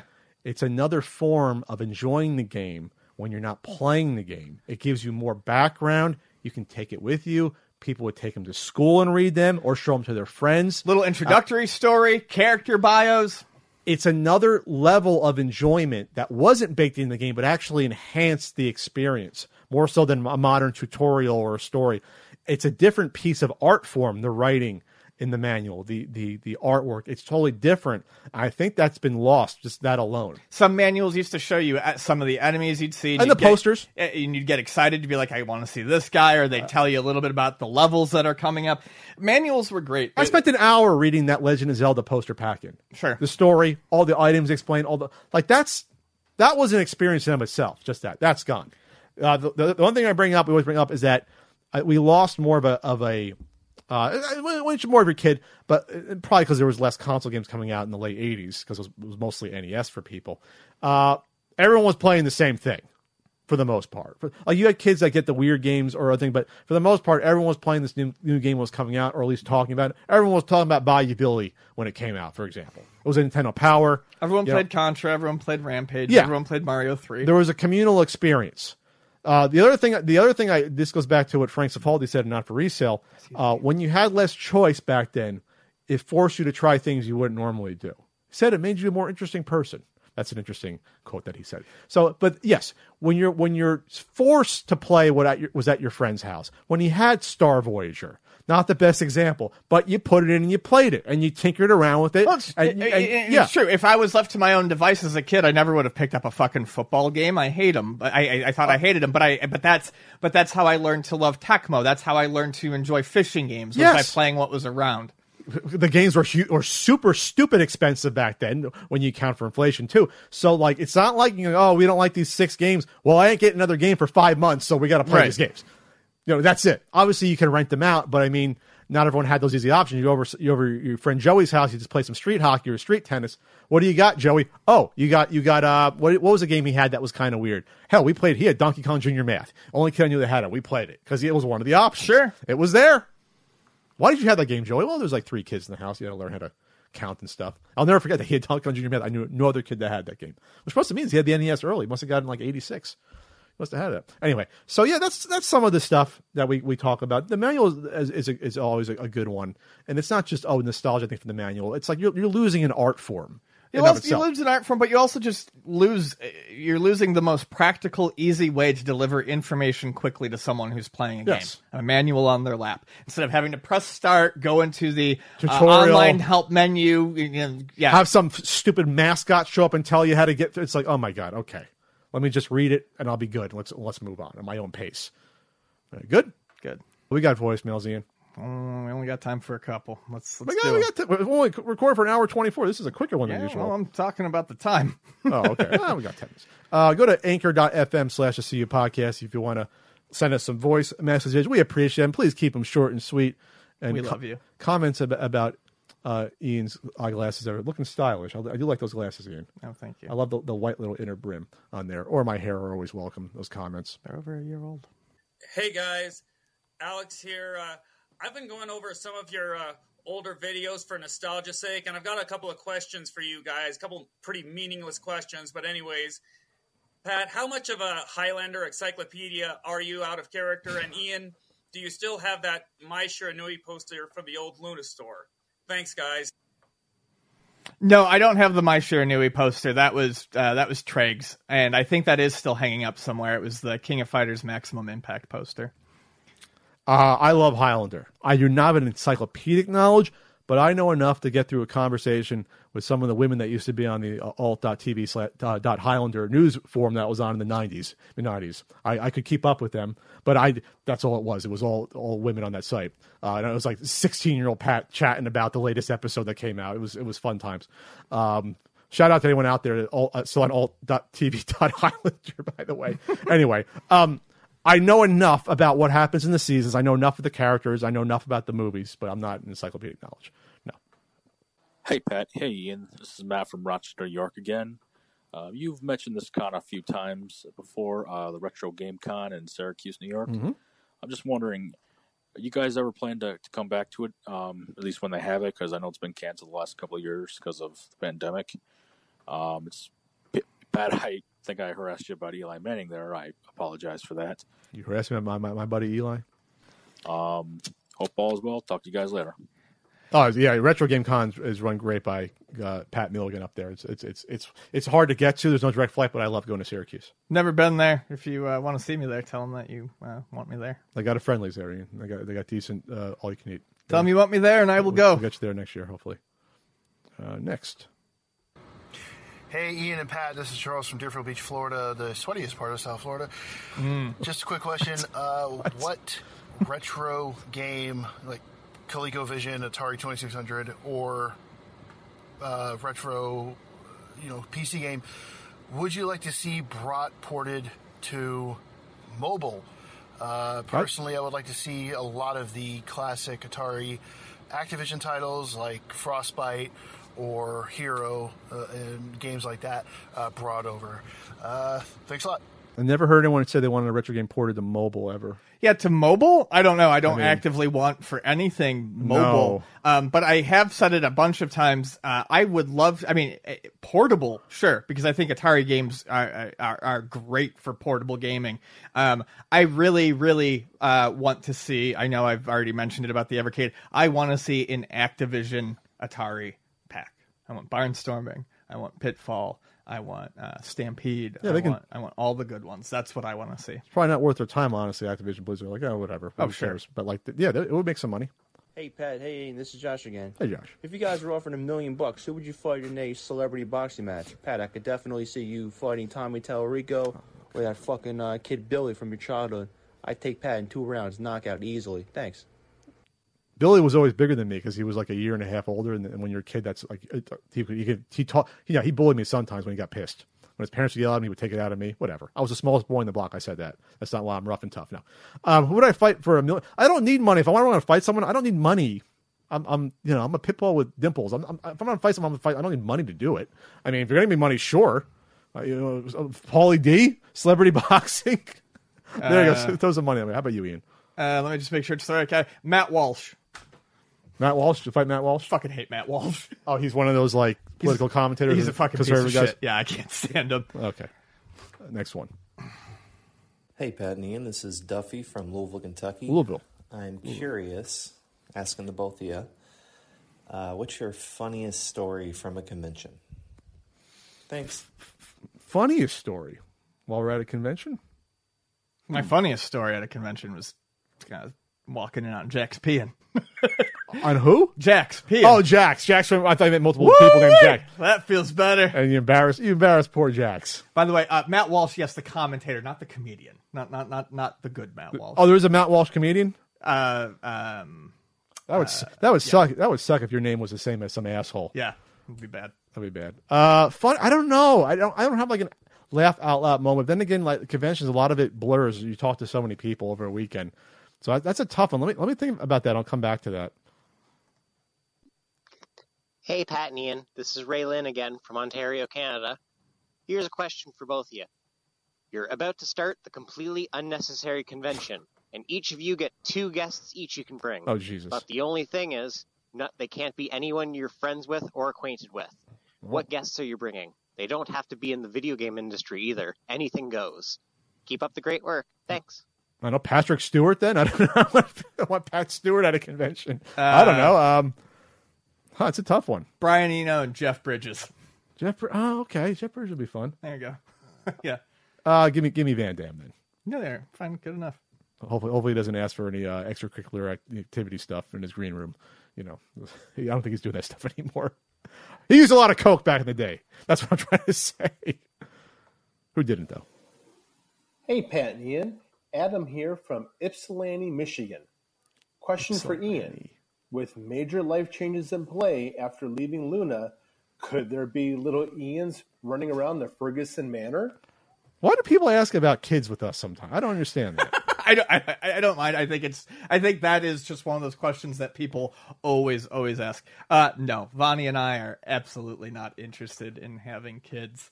Why have kids when you can have cats, as my sister says? Yeah, one of the first important discussions we ever had was how do you feel about kids? No, good. I think that's something that needs to be discussed pretty fucking early on in a relationship because I see it tear apart a lot of relationships 10 years on. Oh, really? Like 10? You got to hash out before you get married. Yeah, exactly. That's not something you can put off. No, I know. Holy shit. People do. That's bigger than getting married. People put off everything because they want to fucking stick their dick in something. That's what guys do. I see all these fucking dudes get married because they think just have sex? I don't know what it is. I think sex fucking fucks up people's brains. Oh yeah, as men, we're demons. I'm just talking as a dude because I'm a dude, but women, men loving other men, women loving other women, whatever. People get together because they don't think about the longevity of the situation. People are short fucking sighted. Sex is great, but if that's your primary reason to get into a relationship with someone, that's not. I mean, that's obviously historically what it was, though. Oh, you do one man, one woman, and you can't have sex outside your marriage if you're Catholic, and it's that creates a lot of bad shit long term, as Ian said, including babies that no one wants. People. Hi, Pat. Hi, Ian. Paul from Detroit. Hey, just wondering what your workout routines are like, and if you'd ever consider running a Patreon workout session. No. Nope. And these days, I do curls. Get those drinks back. Yep. That's about all I'm doing. I actually thought there was a time after I moved here, I thought about going for yoga certification. There was a 6-month period. I'm like, I like yoga. I do it every week. It would be fun to do that. But it's 150, 200 hours. And once I got it, it'd be like, what the fuck do you do with it? Yoga instructors don't make jack shit unless you have your own place. And it's a cool thing. I mean, at the time, not saying I do it, but it is nice to be a male yoga instructor when it's 95% women. But that's not a reason to get into it.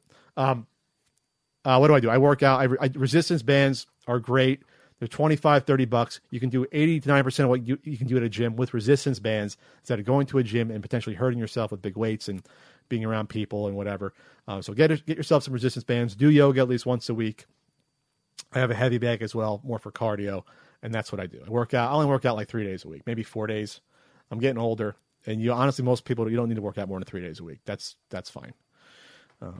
We got lives. Next. Hey, Pat and Ian. This is Mike from Jersey. Love the show. This question is for Pat. I was wondering who your main influences are from radio in terms of your podcast voice. Whenever I hear the podcast and you're speaking, it kind of reminds me of the Opie and Anthony show for some reason. I was wondering if you were ever a fan of that show or Howard or any other talk radio in the New York metropolitan area. Okay. Again, love the show and speak to you. Bye. I was a huge Opie and Anthony fan growing up in my late teens, early 20s, and probably into mid 20s when I went to XM. A huge fan of them, but I don't do a radio voice. This is my natural speaking voice. This isn't a come on. I don't get up there and go, hey, that was a nice show. No, this is my voice. But they didn't do voices. Howard doesn't do a radio voice. I don't do a radio voice. I think he just meant your voice. Like how I present myself. Yes. Oh, okay. This is me. This is me. This is the same as me having a conversation with Ian at Luna for 2 hours. This is how I am. I'm not vastly different outside the podcast. Maybe Ian, I'm not like a different person. No, I think we both turn on when it's podcast time, but I am not much different. I mean, if anything, I'm just quieter. I don't talk this much when I'm not recording. Yeah. What's your voice? That's what I meant literally. But no, this is who I am. Maybe some people are surprised about that, but no, I don't have like a fucking YouTube persona that makes me kind of not sick to my stomach. But do what you do out there, YouTubers. But I couldn't do that. Well, I'll do a couple more. Yeah. Okay. Hey, Pat. Hey, Ian. Jeff Dickinson here, Dallas, Texas. Hey, Jeff. Question. Now, I'm watching a video that just went live today about the Amico on television. Oh. Now, I know it's a sore subject for everybody, sure, me included, but they're releasing these physical editions in 4-pack bundles of $79.99, or you get an 8-pack bundle for $149.99. Here's my question. Do you think people are going to be buying these since they're labeled as limited edition collectors, box games? Jeff, I can answer that for you. They haven't been. They sold 99% of them in the first 3 days. They sold supposedly about 10,000 overall copies of the 50,000 allotment, and that's about what's going to sell. The math is something like 10,000 individual copies out of 50,000 individual copies. We looked into that in terms of sets sold. I can't remember what that was. It's like 2,500 sets, or 2,000 to 3,000 sets. So some are 8, some are 4. And it was all within the first 3 days. Yeah, that's it. And that's about, we bring it up for 6,000 pre-orders was reaffirmed. Tommy lied about there being 12,000 pre-orders and came after us. 6,000 pre-orders of the console in a year and a half, over a year and a half of getting pre-orders. 6,000. Oh yeah, it was in that article. Yeah, it was reaffirmed. He came after us saying, "Oh, we did like 12,000. 600 was a number thrown around at one point." No matter what you say, 6,000 fucking pre-orders is not a sustainable ecosystem. Even if you quadruple that after its release, we'll say you get to 30,000, 50,000. That's not sustainable. I think the Apple Pippin had like a 30,000 to 50,000 install base, and Ouya had 100,000 or so, right? And that didn't survive. Right. I'm just saying, you see stuff with 30,000 install bases, never. That's a complete flop. That's like you can't find the games for it, and it's worth a ton of money because there you go. So keep on your Amico pre-orders. Okay, one last one. We got someone checking in. So, posted a picture of the Amico AC adapter on the Intellivision Twitter. Nobody seemed impressed, even though the Amico logo was on the adapter. And I got to tell you, this is getting exhausting. I mean, I don't know what hoops I have to jump through to win you people over. This is the most thankless generation I've ever seen in my life. And were you too impressed? Of course not. Nothing impresses you. Especially Ian, man. Life just bores the shit out of him. You guys don't even appreciate the Super Mario Brothers movie. And that is a slap in the face to the Italian community. Pat, you're a disgrace to all of us. What? And I have had enough of your fans and the hurtful things they say because of how jealous you are of my accomplishments.